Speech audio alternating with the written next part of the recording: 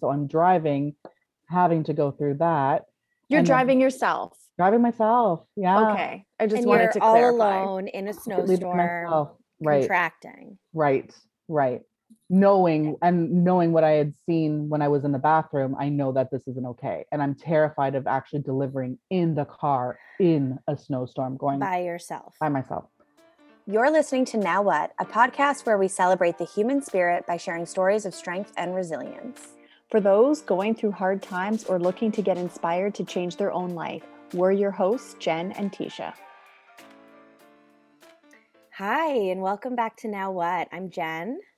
And I'm Tisha, and we are joined here today by Kristen Joseph, who is a high school teacher and new mom. And she filled out an application on our site, which of course you are welcome to do if you'd love to be a guest.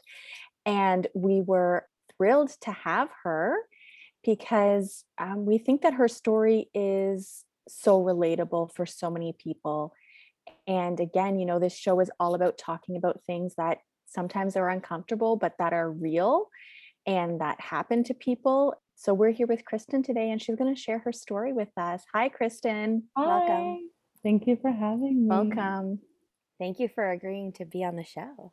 So, Kristen, you have had a life experience and have a story that I think we probably all know a woman who has gone through some sort of version of what you have gone through, if not ourselves. So why don't you, I guess, tell your story? Okay. So my husband and I, for 4 years, we've been struggling with infertility. And anybody we've had to go through IVF. So anybody who has either struggled through infertility or had to go through IVF knows what an absolute horrible experience it is. It's a complete roller coaster of emotions. Forget all the hormones that you're on, but just the hopes and the dreams, and then the crashing down when it doesn't work and it doesn't take it, and back up on that roller coaster again. That's exactly what it is. Just a complete roller coaster. And unfortunately, it really takes over your life. Like as you're going through it, that's all you're thinking of. You're just walking through a fog, I think, for the most part, with your other daily events, but IVF or fertility is always in the back of your mind, and it pretty much is involved in everything that you're doing. So we met with our doctor and things looked really, really good, very promising for us. And we did a first round, got pregnant on the first try.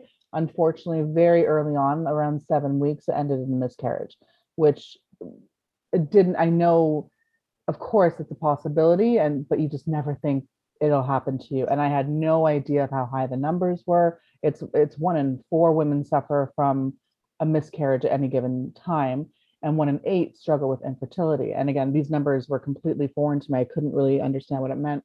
So then when we suffered the miscarriage, it just it put everything on hold, and we didn't know where we were anymore. We knew that our end goal was a family, but the experience was so debilitating that we didn't know what our next move was going to be. So we took quite a bit of time to heal from that. And then we did another transfer, and that didn't take. I mean, forget all the stuff that you're going through, like with taking appointments off from work, because it's ridiculous the amount of stuff you have to do with the testing, and the cycle monitoring. And then again, all the hormones, the money, it's not free, right? So the money that you're shelling out, it's a down payment of a house pretty much. And then we did another transfer, it didn't work. So we put things on hold. We got married, and we were in the celebratory phase with that. We tried again, a full another round, and we were lucky enough to get pregnant this time. So we're like, okay, this is it. We passed all the thresholds, like that 3-month window when everything, if anything is going to go wrong, it usually happens in those first 3 months. And we were well past that. We got to our anatomy scan, and we had a perfectly healthy little boy.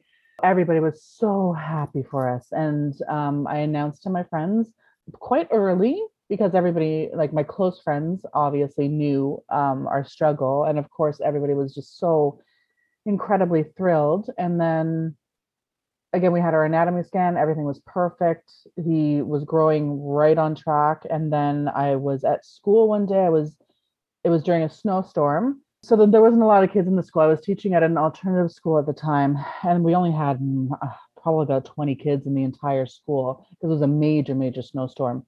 It was February 27th of 2019. And I just didn't feel right. Something was off. So I went to the bathroom and I just noticed that there was like without getting too graphic, something wasn't right. So I called my OB's office, and not putting fault on anybody, obviously, but things could have been handled very differently. And I don't know if it was because they're so used to people calling in with Anxious moms. concerns. Right. Unfortunately, I wasn't just an anxious mom. Something was going on. I wasn't able to speak with the doctor. I was just able to speak with the receptionist, and she assured me, no, everything's fine. This is normal. This happens. I was only 24 weeks. It wasn't normal. The day progressed, and I just, again, I'm not feeling right. And now I'm starting to feel like I was feeling pains before, but she's like, oh, they're just Braxton Hicks. 24 weeks, a little bit early for Braxton Hicks. I was doing my own research just on Google, which I know you're never supposed to, especially while you're pregnant, right? Because it tells you every horror story. But I'm just like, something's not right. And your body. And so I called back and I said, look, now something's really wrong. So I went to the bathroom and I'm like, okay, this is now an emergency. There's something happening. And the pains are every few minutes. I've never been pregnant before, like this far along. I have no idea what this is. Is it just indigestion? Is it I have no clue. So then she's like, okay, yeah, you need to get to the hospital. This is about 3 to 4 hours later. And still haven't spoken to the doctor. This is just the receptionist. And I'm not saying things could have been changed, but in my heart, I really do think that things could have ended differently, because 3 to 4 hours plus another 2 hours driving because of the snowstorm, I could have been potentially given medication, I feel, that could have potentially changed the outcome. But again, I'm trying not to focus on that. Anyway, so I'm driving to the hospital now. I don't know it yet, but I'm in full labor, and I leave the school in a panic. My car's covered in snow, so I have other teachers there. I'm in hysterics, right? So there's other teachers there, and I even asked the nurse, I'm like, do I do it at Sunnybrook, because I know I'm so early, and they are able to handle women of my gestation because they're that type of hospital, or do I go to my regular hospital where my OB works out of? And she's like, no, just go to your doctor's there, which was much further than than Sunnybrook was to me. I could have gotten to Sunnybrook much, much quicker. So anyways, people are helping me clean off the car. I'm in the car, crazy snowstorm, like absolutely ridiculous. Of course it has to happen. So I'm driving and I'm going, honestly, probably 20 clicks an hour. And I managed to get hold of my husband, who was on his way home from work, but he's in the subway. So I've been trying and calling. Can't get a hold of him. I'm just in a panic. I'm holding on to the handlebar, like above the car, the you know what bar. And I'm holding on to that as these, I'm assuming they're contractions, but I don't really know. And I'm just, both of you have been through labor, so you know that pain. So I'm driving, having to go through that. You're driving yourself. Driving myself. Yeah. Okay. I just wanted to clarify. You're all alone in a snowstorm, right. Contracting. Right. Knowing what I had seen when I was in the bathroom, I know that this isn't okay. And I'm terrified of actually delivering in the car in a snowstorm, going by myself. So I finally get hold of my husband. I managed to be able to pick him up at the subway station. I picked him up because it was on the way. Thank God I got a hold of him, because if I didn't, I would have had to continue driving, and who knows how long it would have taken him to meet me at the hospital. So continued along, finally got to the hospital. He was able to contact my mom and his aunt, so they were going to come and meet us at the hospital. So we get to the hospital. I'm able to walk in. I'm having to take breaks every once in a while, but I'm able to walk in, and we get to the nurse's station, and I remember bits and pieces, but I think that my adrenaline was keeping me going. That was the only thing that was keeping me going. And by the time I got to the hospital and got to that little triage room that they have you, a lot of it is a blur, because I think I finally let myself just be, right, without having to be able to focus on driving or focus on just keeping some sort of wit about me. And then that's when the pain really, really, really started hitting. And then they're telling me, in you're fully dilated. Like, so I went from 0 to 10 during that drive somewhere. So the pain that I was feeling was the proper pain. Was I had transition. You were absolutely. transitioning. Oh my Yeah. goodness. So they come in and they're giving me all the pain medication and telling me not to push and everything until they can figure out what's going on. And my husband was there, and then I remember my mom and his aunt, they got there, but again, I'm in and out. Like, I didn't black out physically, but I blacked out mentally and emotionally. I was just praying. I'm just pleading with them, do something, do, it's too early, he's too little, like, we can't do something. So they tilted me fully back on the bed that I was lying in, to obviously to work against gravity, right? And then my water broke.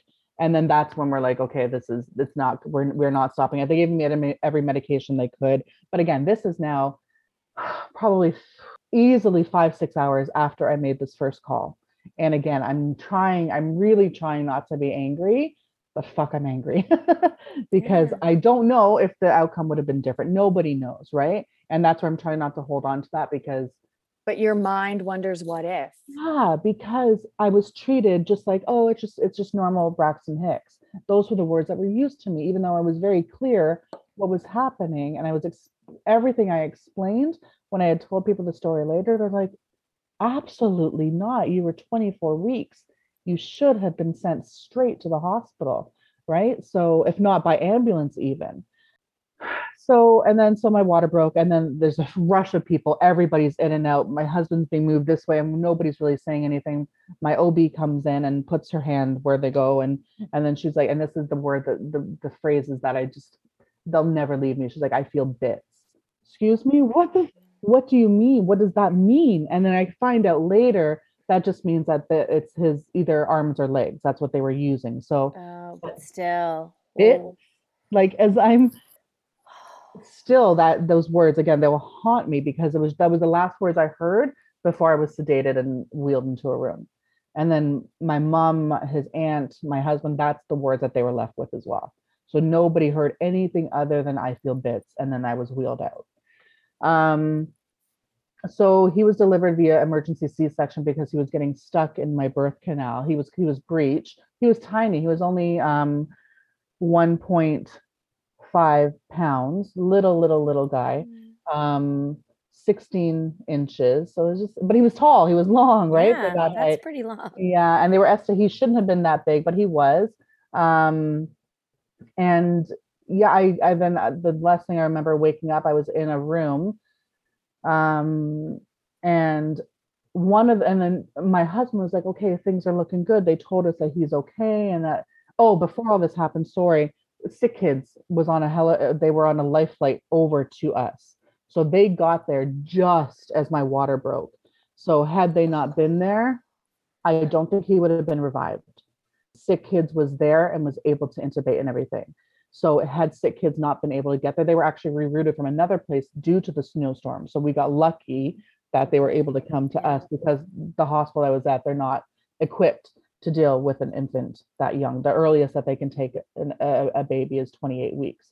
And we were only 24/5. So they couldn't do anything. So thank God Sick Kids was there, just again for us to see him. And so then we're in some room, and and initially we were told, no, that he's doing okay. One of the nurses was saying that he's doing okay.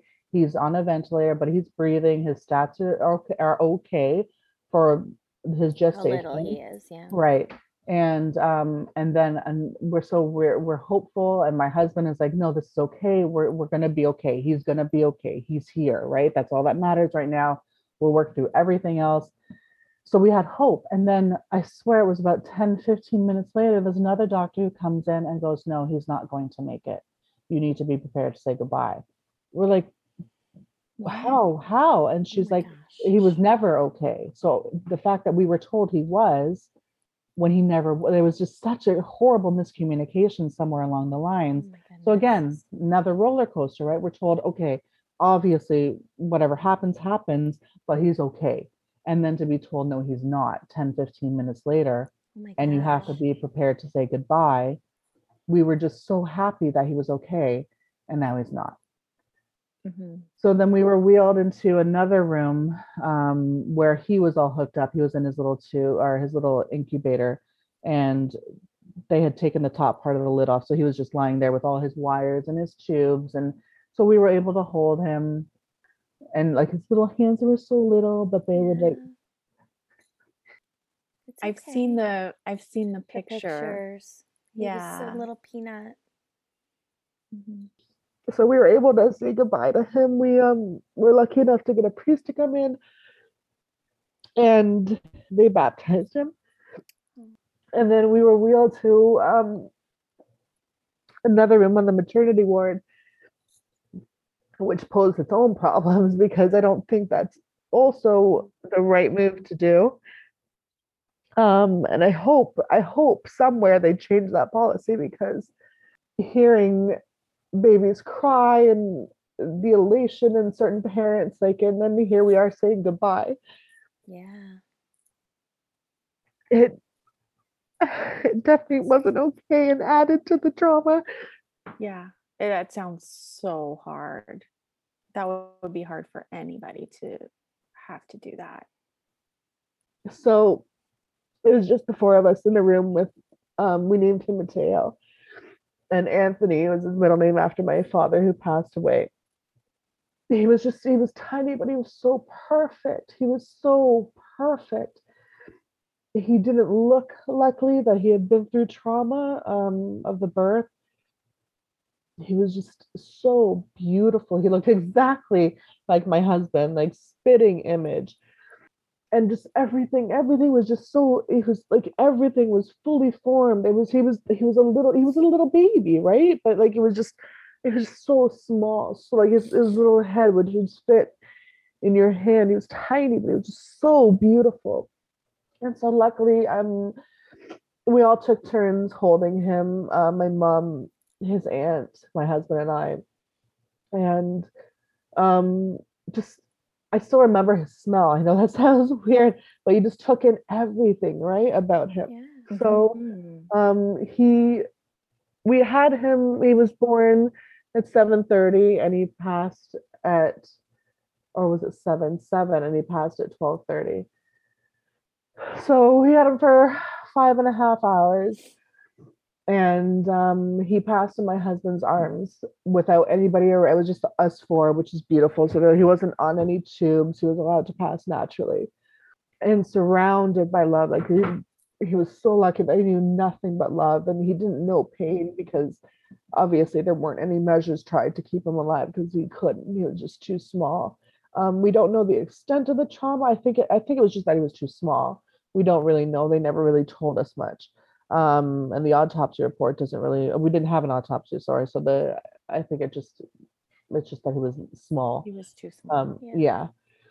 So and then afterwards, I had a beautiful nurse, an absolutely beautiful nurse who was just so comforting and just held my hand for most of the night. And then they bring you like a little keepsake. I don't even know what to call it, like a little that has like a blanket and the little hat that he was wearing and the gown that he had on. But they put it into this little foldable pouch, like a embroidered pouch type of thing, like a nice, wow. beautiful.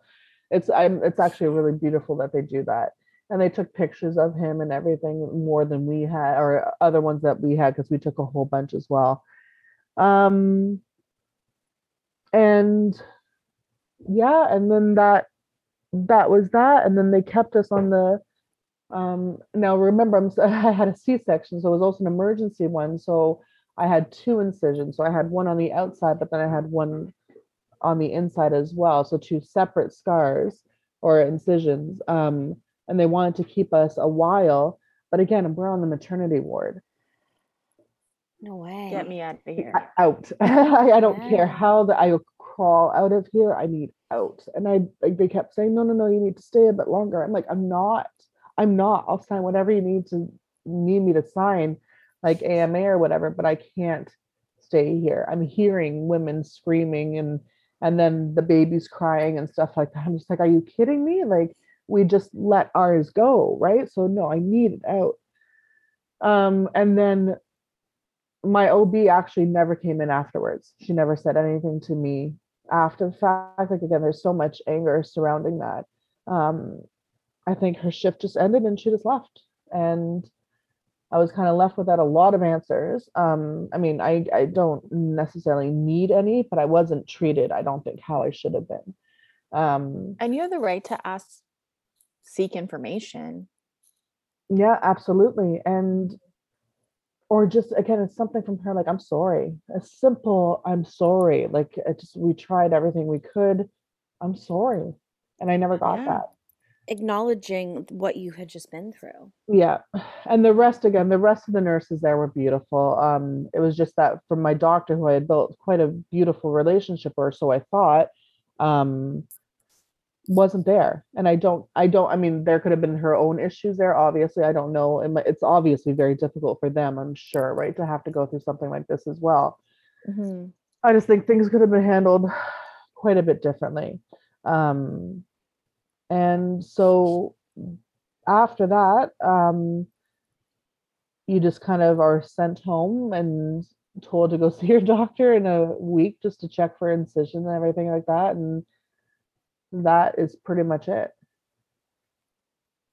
They didn't suggest, like, refer you to social work or anything like that? Just I got a later. call afterwards, about a week or so later, and they called me to check in on me. And then that's when I was given a bunch of information about, it's a PALE group, it's for pregnancy and infant loss. And they have groups that you can actually attend, like in-person groups, and they do have private therapy that you can obviously sign up for.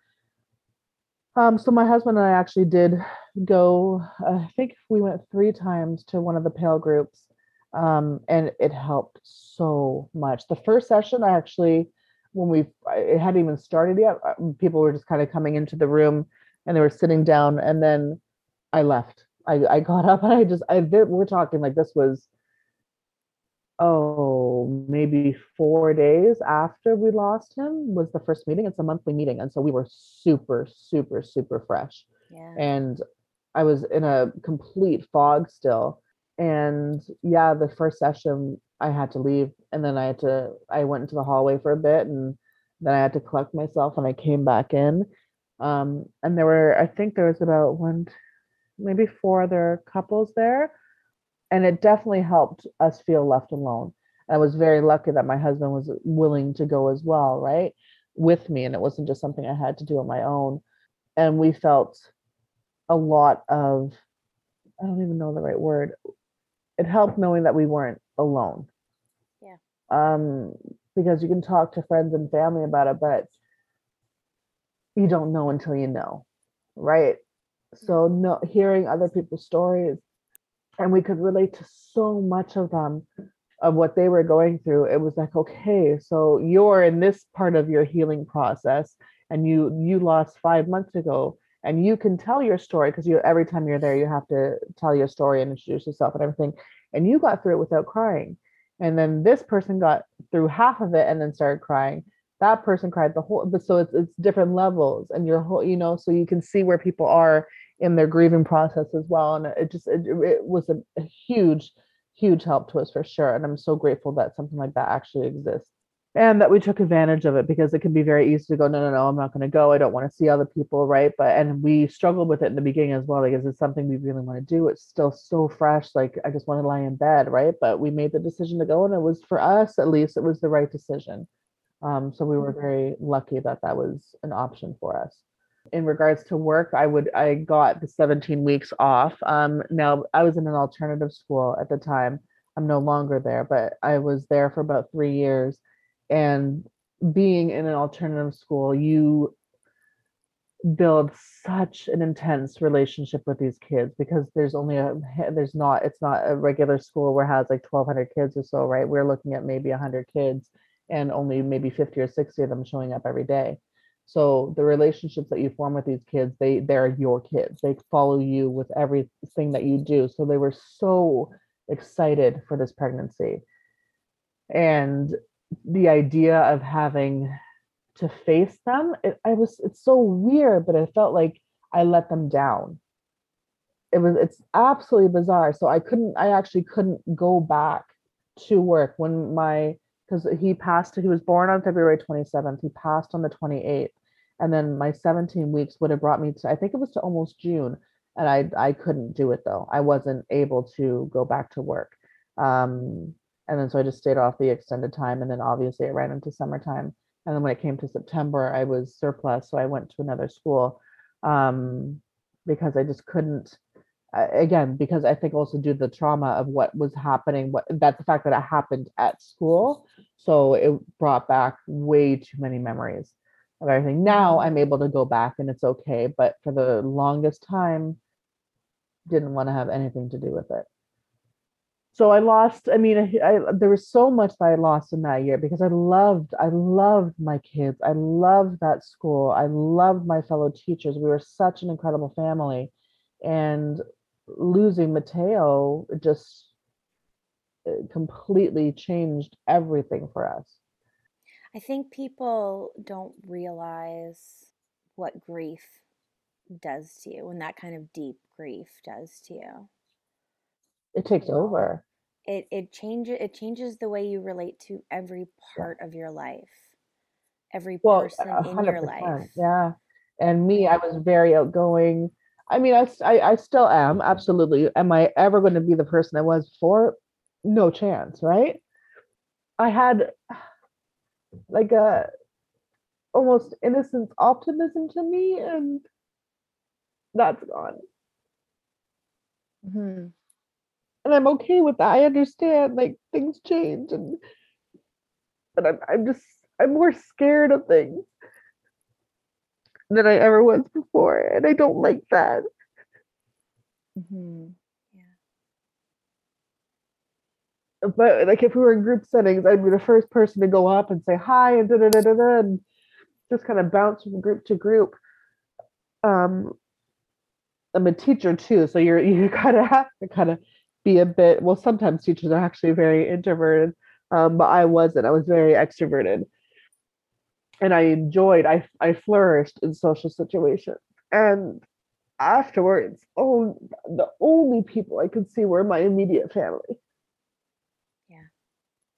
And how was it seeing them? Like, was that also difficult, I guess, is what I'm asking? My mom and stepdad, no, because my mom and I are best friends. So she was a she was huge, there with you. exactly, huge support. His family, like his aunts and stuff, absolutely not, because again, she was there, she was with us through us. They all were devastated as well. They knew our story, they knew what was happening, because they were there. They got to say, be with him and say goodbye with him. There will always be that special bond there. The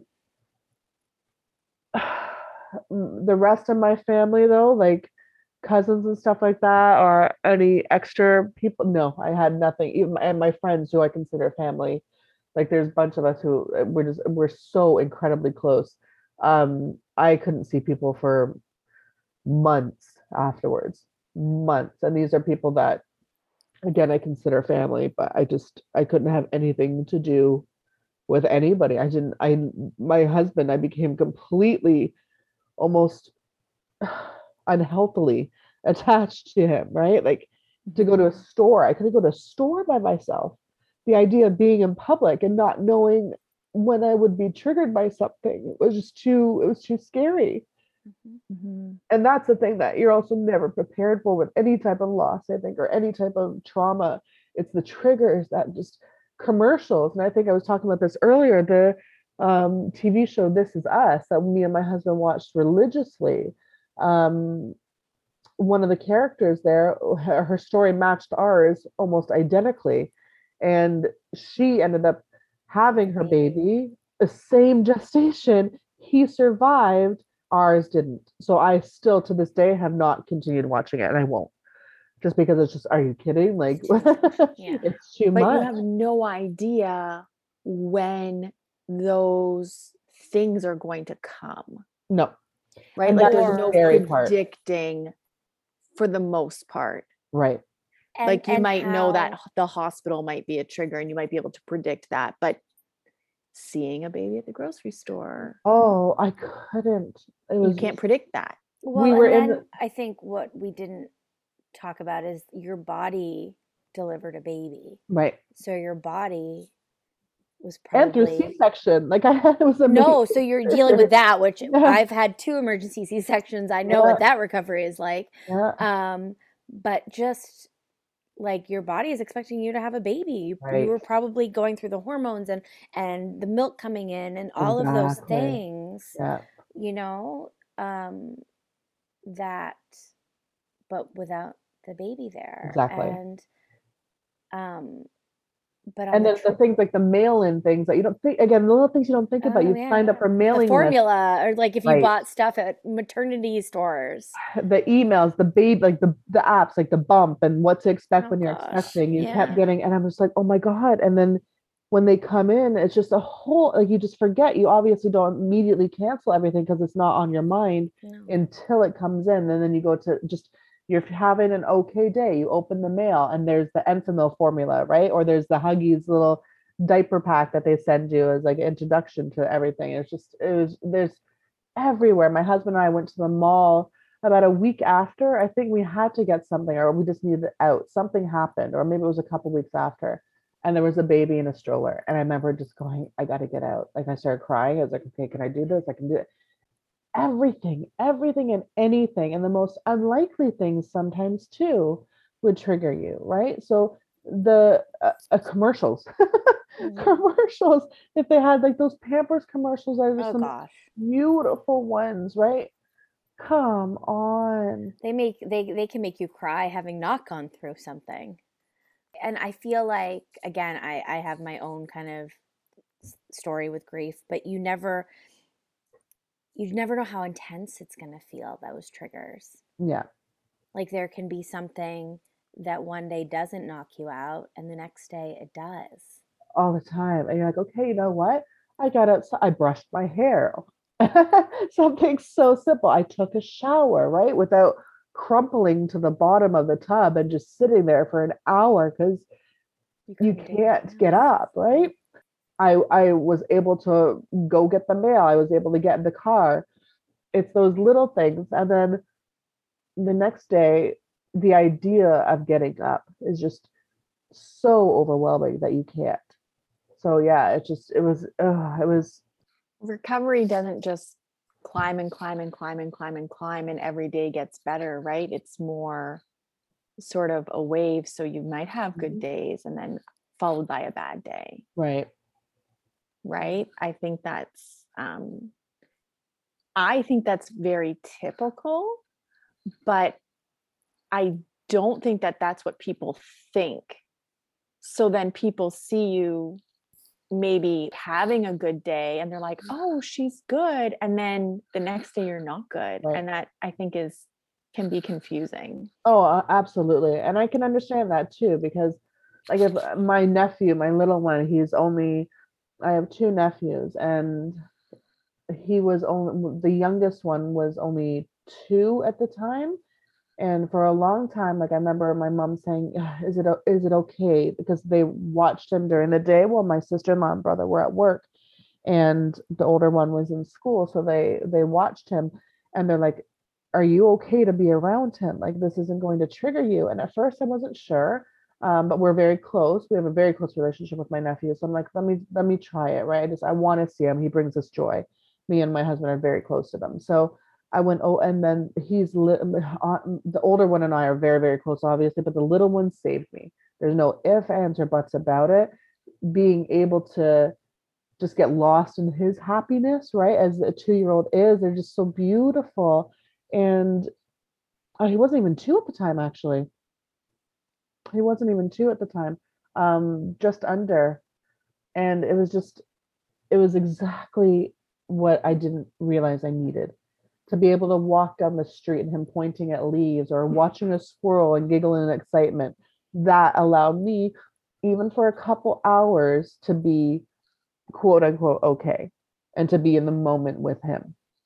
Right. If he wasn't around, my recovery, I think, would have been much darker, much longer, because he kind of forced me. He was something I looked forward to seeing every day, right? So that would help get me out of bed. I knew I would go over and see them and just take him to the park and watch him slide down a slide. And it almost it just became something that I needed to, I don't want to say heal because that's not the right word, but it was something I needed to put that one foot in front of the other Yeah, and to take the keep steps moving. necessary to keep moving. Exactly. Yeah.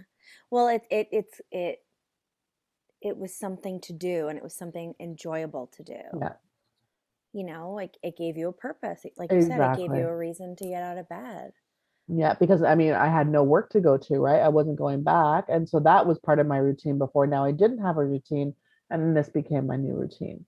Yeah. So it was something that was definitely necessary in order for me, because I mean, it gets dark. It gets really, really, really dark. And if he wasn't around, I hate to think what could have potentially happened, because I just wasn't, it wasn't at a good place.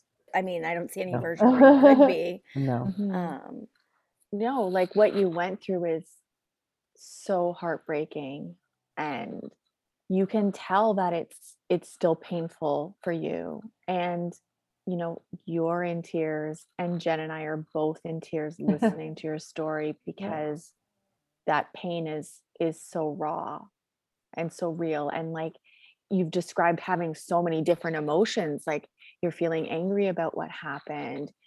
Obviously you're feeling sad, but then also feeling like, you're talking about feeling like you let down Yeah, your it's bizarre, student, right? I know. right? Like so many emotions. And Yeah. then also like, you describing the time that you did have with him, oh my gosh. there was so much beauty in that as well. And we're one of the lucky ones, right, who got to experience that. So Yeah. we understand how lucky we are that we got that time with him, and that we were able to say goodbye Mhm. on our terms. He was with us. We were holding him, Yep. right? So we're very lucky. Mhm. And you have that memory. And I know from previous conversations that you've talked about how important it is for you to kind of keep that memory Oh yeah, like we have alive. our little ornaments on the tree for him. We celebrate him. Like he would have been 2 this past February, so we still got like a little cupcake for him, and put a candle on it and blew it out and wished him well. And there's oh yeah, he's all over the place here. Like we have a lot of um mementos that are dedicated to him, and they always will be. So yeah. Mhm. And so while you were in the midst of like working through this trauma and deep, deep grief, something else happened, right? Yeah. Um so this is also difficult because again, people are like it's the expectation versus reality thing, right? You don't really people have different opinions on this. We just, my husband and I knew that we were destined to be a family, and yet we could have been completely content with just the 2 of us, right? If it didn't work out, it didn't work out. um we have our little angel now watching over us, but we were just like, okay, let's just try one more time and see what happens. So luckily I healed very, very quickly after the C-section. There was no ill effects afterwards. It was a textbook healing, and my doctor allowed me to try much sooner than I thought she would again. And I have a feeling it was only because I was 24 weeks. I think had I gone to full term, I probably would have had to wait a full year, right, to allow everything to heal properly. Um, or maybe just because I pushed for it so hard. I don't know. I can be pretty persuasive if I need to be. And so we tried again, and we were lucky enough to get pregnant. And um, we wanted it so bad, and we still talk about all the time that Mateo allowed this to happen, right? He was there guiding everything, and he brought us this new pregnancy as a way for him to say, you guys are going to be okay. Like, I'm here with you. This is like, I've handpicked this little baby for you. to raise, right? And I'm going to be here along with you. Unfortunately, the pregnancy, beautiful as far as health wise, yeah, it was a very, very healthy pregnancy, emotionally and mentally. I hated every second of it. I couldn't attach to it properly. Um, Up until I was scared all the time. I was terrified. Um, with every ultrasound, and the ultrasounds, I don't really tell you much either. I'm like, just look, just tell me, is there a heartbeat? That's all I need to know. And the ultrasound techs, again, they're not really supposed to tell you anything, right? But luckily for me, they did, I think, based off my previous history. Um, and everything was progressing as it should be. I couldn't relax. And then I was put at a school. I think I was only 11 weeks pregnant then when September hit. And I was put in a school that was for children with disabilities. But I was put in a classroom, and it's a secondary school. So the kids are quite big too, right? You could have one of my students was mentally, he was very, very young, but he was over 6 feet tall and close to 200 pounds. And then there was other children in that, or students in that class who their disabilities, they would lash out and they had aggression issues.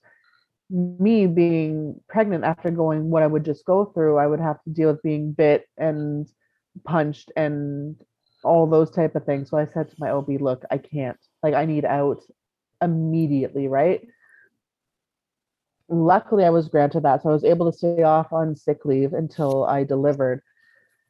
But the entire pregnancy was just waiting for the ball to drop. And I didn't announce to, I mean, my very, very close friends knew, but I didn't even tell them, I think, until after or the anatomy scan. And we had our anatomy scan at 17 weeks.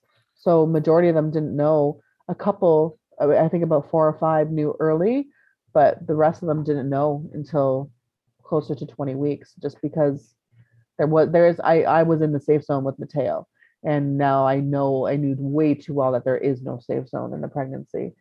Um, so, and I also was dealing with, this is also, now I hadn't seen a lot of people, right? Because after this happened, again, I didn't see people for months. Um, I just couldn't see anybody. Nobody I knew at this point had gone through anything. It wasn't until after I told my story that I found out that there were a couple people who had gone through exactly what I went through, but no one spoke about it. Right. So I was dealing with so much on my own. I couldn't see friends who had children. I couldn't see my own cousin who I'm so close to. She has 4 kids. And the idea, and these are, and how you get pregnant just by somebody looking at you, right? And here we are, number one, struggling through infertility, and now having lost not one, but 2 babies at this point, right? I was angry. Life was just unfair. Why? We were good people. We've not done anything wrong. We've lived a good life. We don't hurt people. Why is this happening to us? Not that anybody deserves it, obviously, but those are the things that you're going through, right? So with this new pregnancy, I was just so afraid of telling people, and then again having to say, you know what, we've lost our other baby as well. It was just, having to tell people was so horrible. And then having to field all the support, which is amazing, but having to read the messages just again brought you right back to everything. So it wasn't until much later that I realized that people had gone through the same thing, and or again similar experiences, and their support was everything to me. And some beautiful friendships have ever actually come from that, because they were such an incredible support to me, and just made me feel so much less alone, right? Not that, I mean, Yeah. And it's so interesting that this really is something that happens Mhm. and nobody talks about it.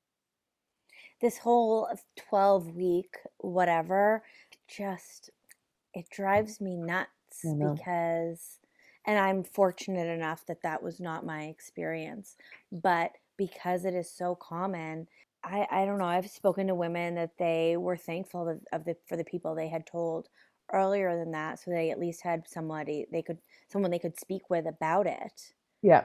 instead of having to be like, so I was pregnant and now I'm not. I know. You know? Yeah. And then yeah. Like, So I it's mean, we know really from our own interesting. miscarriage so early that it's extremely traumatizing. and just very Absolutely horrible. isolating. Completely. Very Yeah. isolating. And I'm thinking back at the time, and because we were so early, we had only told a few people. And so then you go through it, and only a handful of your friends know, but they don't and then the rest don't understand why You're you're struggling. exactly. Yeah. Because they didn't even know you were pregnant until you weren't. Right. And I feel like, I don't know, because it's a miscarriage, like especially when we're talking about like an earlier before 12 week, and it is common that people are just like, oh yeah, that happens. Mhm. And nobody talks about it, but it's also almost like laissez-faire. Right. Well, And it 'cause no- completely negates and minimizes Yeah. the fact that oftentimes women have already formed an attachment, Absolutely. and it is a loss, and they are grieving even though they were only 8 weeks pregnant. It doesn't diminish that it was a loss for them. well, and there's hopes and dreams, like you're Exactly. tied up Yes. in this little being. Yeah, and that's part of the biggest trauma that we still have with Mateo. Like, it's always going to be the what ifs. What he would be two now. What would he look like? Like, what would his personality be? Who? There's just so many things. Like, what was his hair like? There's so many things that you'll always wonder, and we for the rest of our lives will wonder, right? And a lot of people, even now that we have I mean, again, I didn't announce formally like on social media or whatever until I was close to 30 weeks because I was also afraid of what people would think. Like, because we got pregnant so soon afterwards, would people find fault in that? Like, oh, she didn't grieve enough, right? Like, there's a time limit on how long you should be grieving for. But of course, that's in the back of your mind. And I Mhm. hate that that was actually in the back of my mind because it definitely took away from me celebrating, right? I mean, I had my own issues why I wasn't celebrating, but I didn't want to see, I didn't see a lot of people either because obviously you can tell. And I didn't want people to know or ask questions about it because then again, in the back of my mind, I'm like, it's just not going to work out. Right. So, and knowing when his due date was, it was March 2nd, but you don't know when they're going to come. So I was But it's so terrified that it close. was going to come right in February. And I didn't want him to come in February because that is Mateo's month. I needed to keep that for him. And so then because I wasn't allowed to go past 37 weeks um because of the C-section I had, they they were saying that we could, it was a leap year, so they said that we could schedule you for the 29th of February. I'm like, so 27th he was born, 28th he passed, and now I'm having our new baby on the 29th. Wow. Like, no. So we held off, and then we scheduled it for March 2nd, so at least they both have their own months. They're super close still, but that's okay because but at Mhm. least that they have their separate months. Mhm. Um, and then obviously when he was born, I mean, I up on the table, I was freaking out still. I'm like, I'm not feeling him as much. The trauma, and I'm back in that same trauma area, or the what's it called, the triage area, where I lost, Oh, and then I'm just like, oh my god, right here, like this is exactly where it went bad last time, right? So up until I heard him, I yeah. was just having major panic attacks. I couldn't think, like it was absolutely terrible. Um, and But then you didn't go into labor though. It was a scheduled no, it C-section. was scheduled. Yeah. So I wanted So to at least ensure there that I didn't. wasn't like Oh, it thank wasn't an God. unknown Yeah, length no, of, I mean, not absolutely. to minimize how traumatic it must Oh have no, but been, I would but have, I don't know mentally where I would have been if I did go into early labor and what that would have looked like oh my because no, I goodness. was, Yeah. And I imagine, throughout your pregnancy, you're talking about that fear. And then when you reach kind of that 24-week mark, yeah, I think it would be natural that your mind would be like, oh my gosh, yeah, this is when absolutely. this happened before. Yeah. And then Right. after we got, it wasn't until probably the 28, like until we hit the third trimester, where I'm like, okay, now if he were to come, he would be viable, right? Right. Like, I mean, even though technically at 24 weeks they're viable, which is why I think they did as much as they could to try to keep him Mhm. alive, and which is why he also was able to stay alive for those 5.5 hours. but 24 weeks is viability. So it's like, fuck, right? Like, Yeah. what happened? So after around 28 weeks, I started to relax a little bit more. I was feeling him so regularly, like he was so strong. Oh my gosh, his kicks were fierce. So I started to feel a little bit better about things. I had a completely different OB. I was still at the same hospital, but I had a different OB. I couldn't go back to my regular OB. Um, and then people once they found out were super, super, super happy for us. So any of the fears I had about people judging, I mean, who knows? Maybe they did, but I didn't feel any of that. Nobody told me any of that stuff, luckily.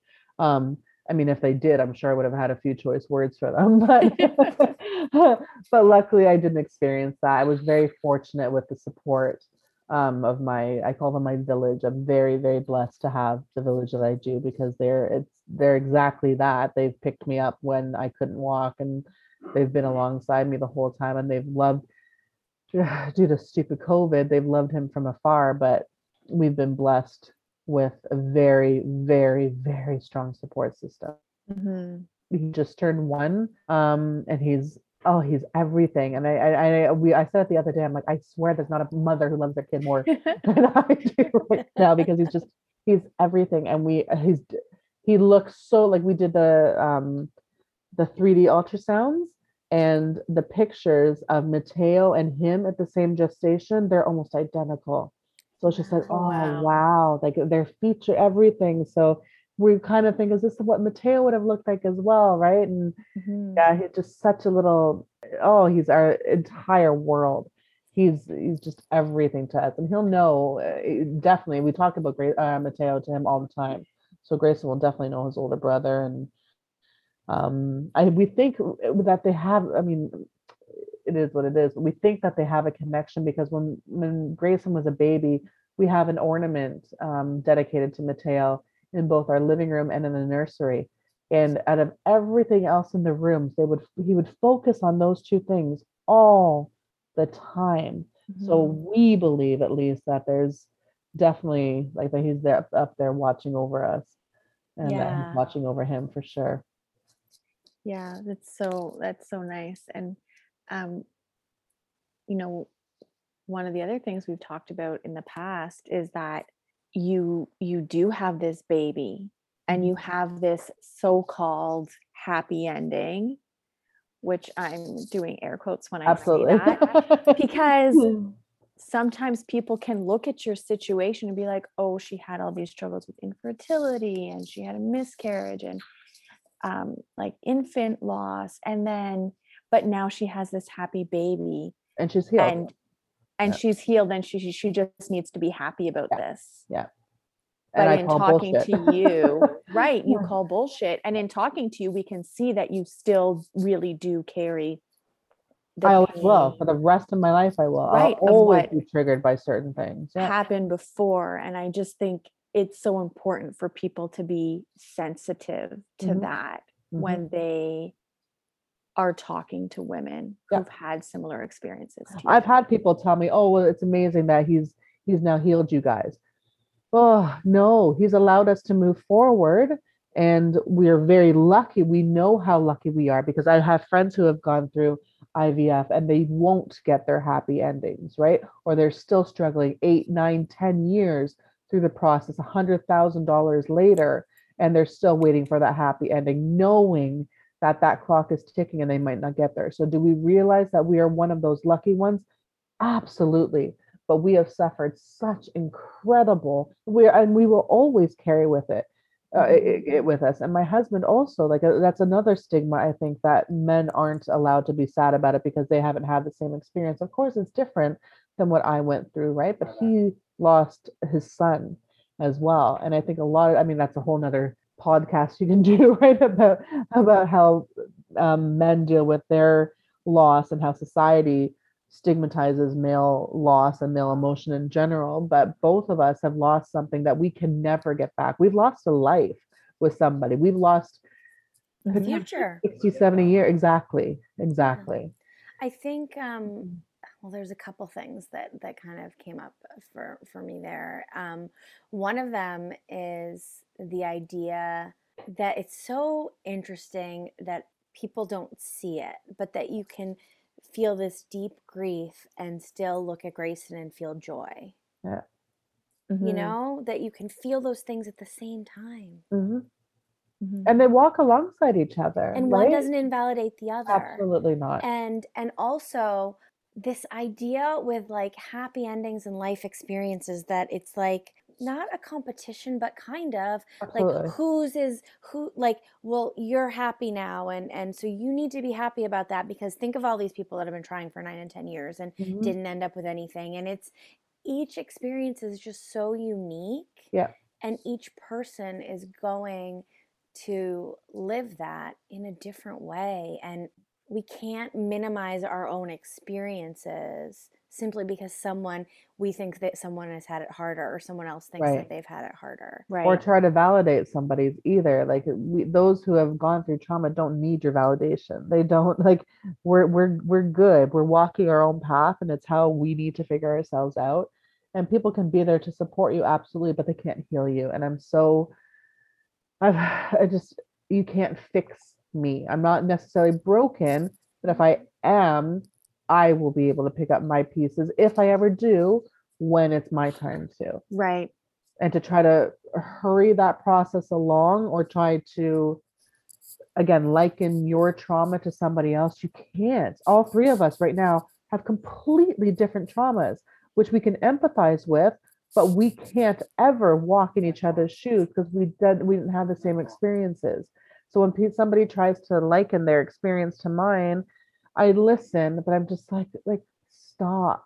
I don't need the validation of your trauma either. And I appreciate your story 100%. It's not that I don't, but we don't, it's that competition. Like, oh yeah, well, I went Yeah. through And this too, da, sometimes da, da. people, people are probably doing that in a way of trying to connect. Connect, yeah.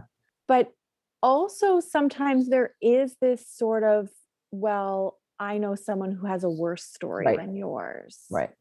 And, this idea that, oh, you have a baby, so you should be thankful, because some people don't. Mhm. Right? Like that idea of kind of trying to find a silver lining and trying to compare in this sort of competition between whose trauma is worse. And then it's so invalidating to a person who is feeling all the feelings, Exactly. to have somebody be like, well, it could be worse. At Yeah. least you had your happy ending. Yeah. Or Oh, at well, least you're healed he was now. alive. You got to, like, when they're talking about Mateo, oh, well, you're lucky that you got those 5 hours with him. Again, I know we are. I understand that, but he didn't come home with us. We left the hospital. I walked in pregnant, and I left, again, like Jen said, I left with all the hormones and all this and this and this, and going through everything that your body Mhm. naturally goes through after you have a baby, without the baby. Right. I had already bought stuff, and things were already, we had plans for the nursery and all this type of stuff. And then what? You're left with just these things, but nothing to do with them anymore. Right. So then, and then again, and that was a huge fear when I did get pregnant again, was just like, how am I going to navigate this if people are, what do I do if somebody comes up and says, oh, well, you moved on quickly? Again, the idea of moving on, right? That's a huge trigger for me. And that's why, and my mom accidentally said it. She didn't mean to. She absolutely, like, oh, I can't even remember in which context she said, but I remember the word moving on. I'm like, oh, wow, no. Well, yeah. And well, for me, the distinction between like passed away and died, Mhm. that's, for me, I will correct anyone who Yeah. says, where Mateo did pass away, Yeah. right? My husband did not. Right. And it's things that people say, it's just a part of the lexicon to kind of make people feel better or Yeah. something, to To soften soften it. it. Yeah. Yeah. Wow. And there's they don't mean harm, again. No, not at all.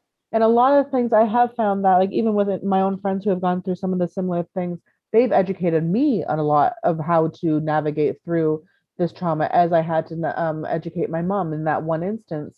And again, my mom is, again, my best friend. She's my super, super support. I would be completely lost without her. So I'm not trying to say anything negative at all. It was just that one little slip, her not knowing, right? It was just those two words, instead of moving on, I say moving forward, Yep. because again, it's never, this will be with me until the day I die, right? It's Yeah. never Mhm. ever going to be something that I can move on from. And again, it's just like you were saying again with the died and passed away. There's little things that for people who have gone through something, that those are our triggers, right? And that it's not, again, it's not something that needs to be fixed, but it's something that I don't have a problem correcting people on, because Mhm. it Right. is important for me that they understand too that I'm right now, I'm strong enough that if somebody were to say to me, if said, oh, you've moved on, I can be like, no, I'm moving forward, right? Without Mhm. breaking down. But if I was told that a year and a half ago, No. completely different story. And I know Jen likes to use the phrase sometimes moving through, Yeah. That's actually perfect. Yeah. Yeah. right? Like I'm moving through it.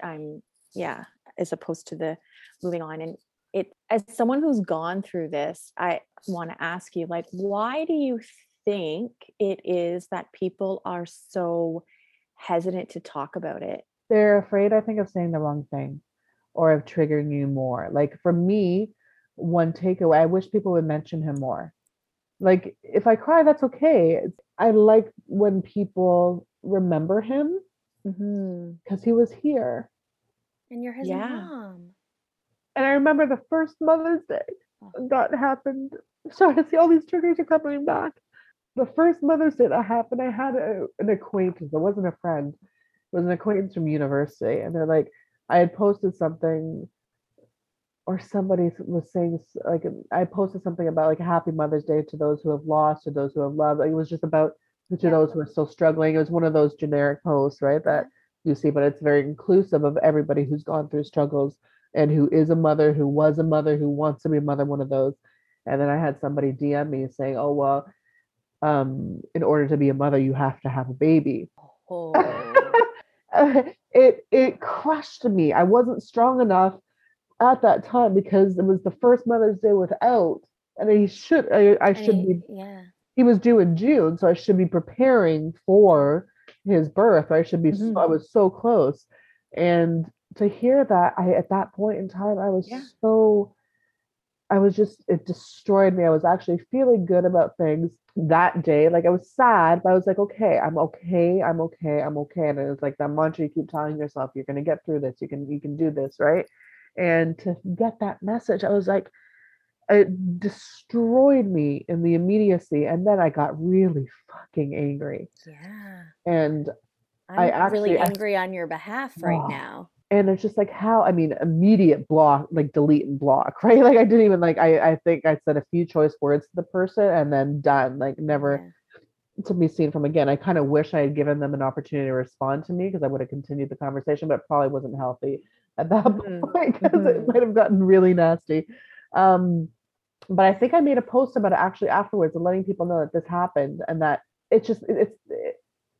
that luckily that was the first time and the only time that happened to me. Everybody else was so beautiful. I got one of my very close friends even sent me flowers on that day to to say happy Mother's Day. So again, my close friends are absolutely fantastic, so inclusive. They say his name, right? They have bought me little mementos to remember him. It's the ones who don't necessarily know what to say or how to say it or are afraid of triggering me. And again, Mhm. if I cry, that's okay. It's not something that you've done. I can cry at anything. My emotions, again, are all over the place now. I mean, first, just having Grayson, but with Mateo, they're always going to be in a roller coaster. It doesn't matter, right? So if I cry one day, that's okay. But I can also cry and still be happy. Now I can remember him.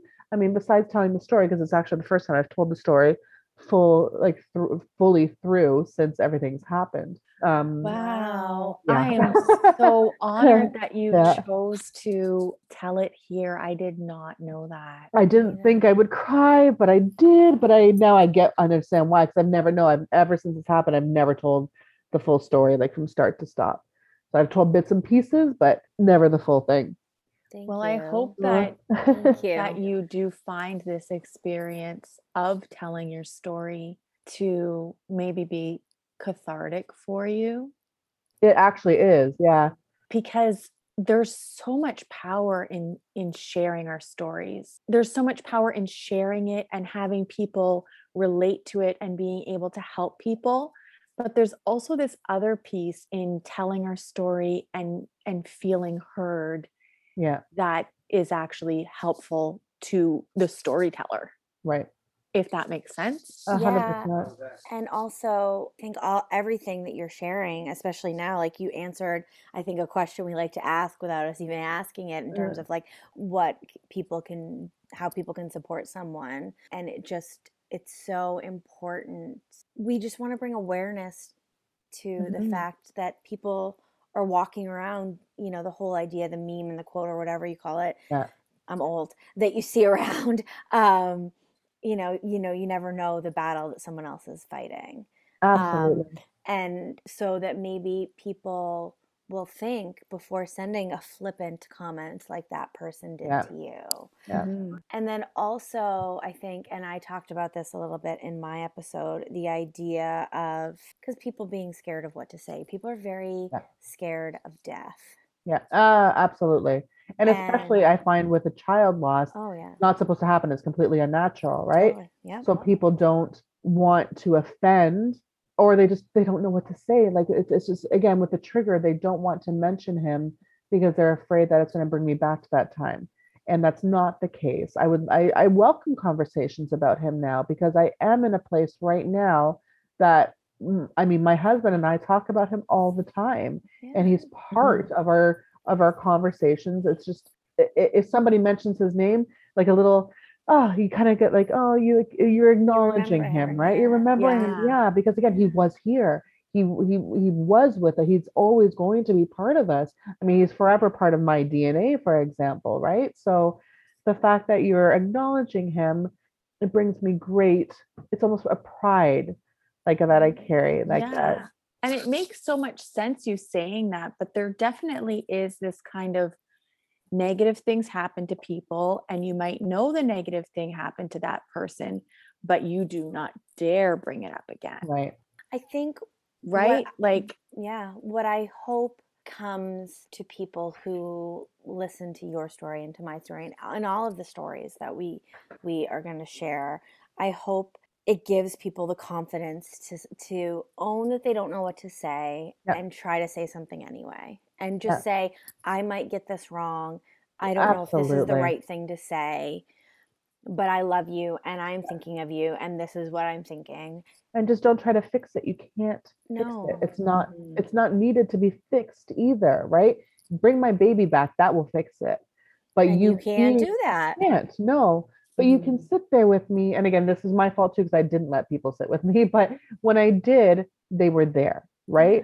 So you don't need to, sometimes you don't even need to talk. Just sit with me. We can put a stupid movie on, or we can sit on the porch and just have a glass of wine and just be with each other. That for me was the best. Like just being able to go walk with my friends, or just to sit and talk, or just be like, I'm still the me that there's still me in there. I'm not the me I was before, and I'm still figuring out who me is, right? But I'm there still. There's part of me that wants things to not to go back to the way they were, but for me to lose. I'm scared still of a lot. And I think the more I mean, COVID is obviously really super helpful.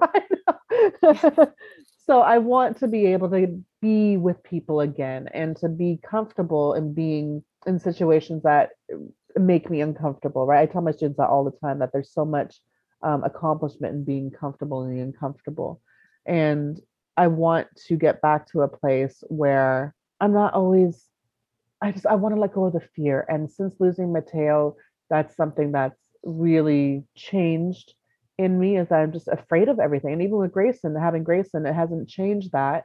I'm just now, again, we're so happy and blessed that he's here, but there's always something holding me back. And on social media, you'll see that of course I post way too many pictures of him, right? And I'm this huge oversharer.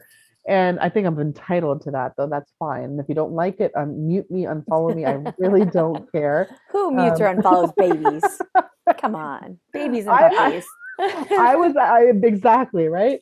And it just, I don't know. I just want people to realize again, we can't be fixed. Say our baby's name, say our loved one's name, talk about them because they will always be with us. Talk to me about your experience. About the trauma, I'm okay talking about it, right? And just be with me. I don't know. I don't know how else to simply No, but explain it. you're right. It like there is that be with me, but also I think you touched on this other piece that you weren't ready at first, Yeah. Oh, for but a you long needed time. people to be with you Yeah. when you were ready on your terms. And I have to imagine you needed people to be understanding when And you were patient. going, and patient. Because I understand, like especially with after everything happened, people just want to be there, right? Especially my close friends. Like, what do you mean? Like, I can't come see you? Like, they just wanted to just let me come by and I'll just sit with you. I couldn't because I felt such, again, there's just the grief was just so deep and so dark and so heavy that I didn't know how to be. I didn't know what the next day was going to bring. I didn't want the next day to come, right? So the idea that I would have to just even muster up enough energy to open the door to allow somebody to sit on my couch with me, it was just, and I know, and I felt bad about that because I know they wanted to help and I know they wanted to be there with me because they loved me. And I was just so hopeful that they would be able to understand. Luckily, they did. But it was always in the back of my mind, did I push people away after that happened, right? Like, should I have been more open to accepting help from people who just loved me and wanted to be there? And I don't know if there's a right answer to that, or I don't know if I should have gone and done anything differently. I was lucky that it didn't affect my friendships, but I'm sure it could have. But at the time, there was such a sense of, I don't even know. It was just, there was jealousy. There was a lot of jealousy. And I hate to admit that. I hate it because I've never been a jealous person.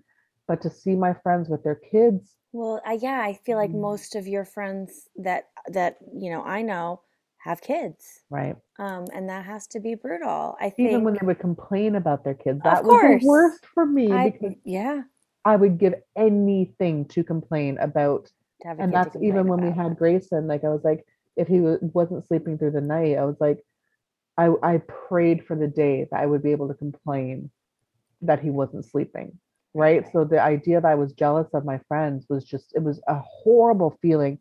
And it's one that I've actually never admitted until right now either. You guys, I don't know what it is about you that's getting me to open up.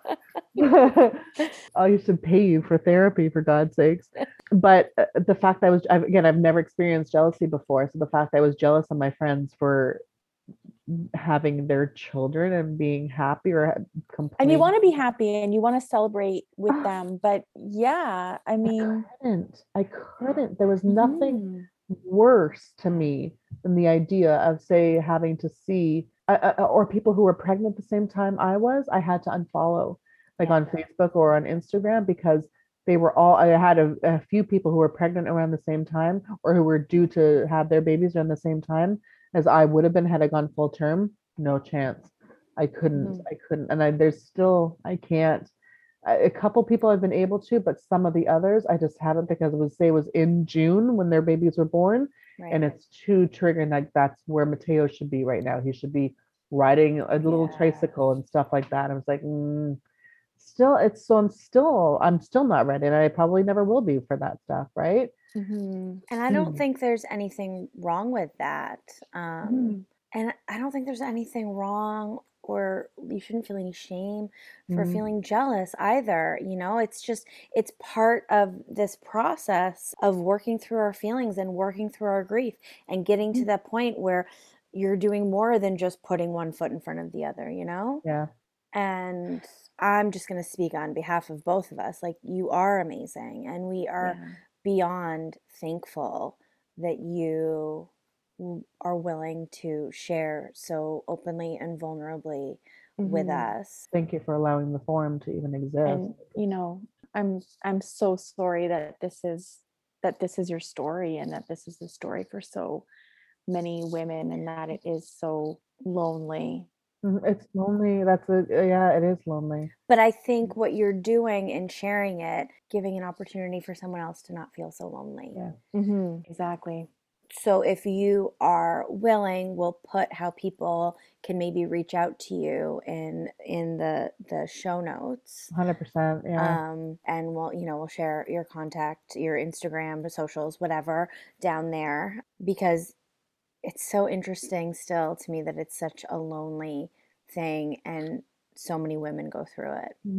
And it's And true with like again the couple of friends who reached out to me that they had gone through the exact same experience. I will forever be indebted to them because they Yeah. walked exactly the same path that I did, and to see where they are now, even though I know there's always going to be that grief and that trauma that is there, knowing that they were able to put a foot in front of the other and they're doing what they need to do to be okay in this moment gives me hope that in 2-3 years I could potentially be where they are, right? That I could maybe tell Mateo's story in another 2 years and I can get through it without crying. And if I don't, that's still completely okay. yeah, I mean, But you're doing it. You are doing it. Yeah. And I hope you don't feel like I'm putting you on the spot, but before we close off, I just wonder, like, what are some things that you do for yourself to kind of move forward? Like, what are the things that you do to help yourself in those dark, grieving times write. that helped you? Great. I write. I started a blog after Mateo passed, Mhm. and I haven't kept up with it as much as I wanted to, which is it's actually, I guess, part of my process, right? Because before I was writing all the time, obviously, in the immediacy of after he died. But now I talk to him on Christmas or birthdays and stuff like that. So I have a blog and I laid out everything there. And I've got pictures of him so I can always go back and look on those and see our story and see where we were. But for me, writing has always been something that I've had to do to get me through things. After my dad passed, it's exactly where I turned to as well. And with Mateo, with his blog, yeah, it's something that I'll always treasure. But that in the immediacy, when the days were dark, dark, dark, dark, dark, and I was a bit scared at sometimes. I didn't know where I would end up. I just wrote. Yeah. So Can for me, you that was tell us very the healing. site for the blog? It's MateoAnthonyJoseph.com. We'll share Thank it you too. so much. Yeah. We're so honored that you came and were on the show today. Thank you Thank you, so much. Kristen. Thanks for listening to Now What. If you've enjoyed this episode, leave us a review. Your ratings and reviews help more people like you find our podcast. Don't forget to subscribe and share this episode with someone you think would love it. And make sure to find us on Instagram at nowwhat_podcast. Until next time, we're Tisha and Jen. Remember, your hard times are the chance to write another chapter.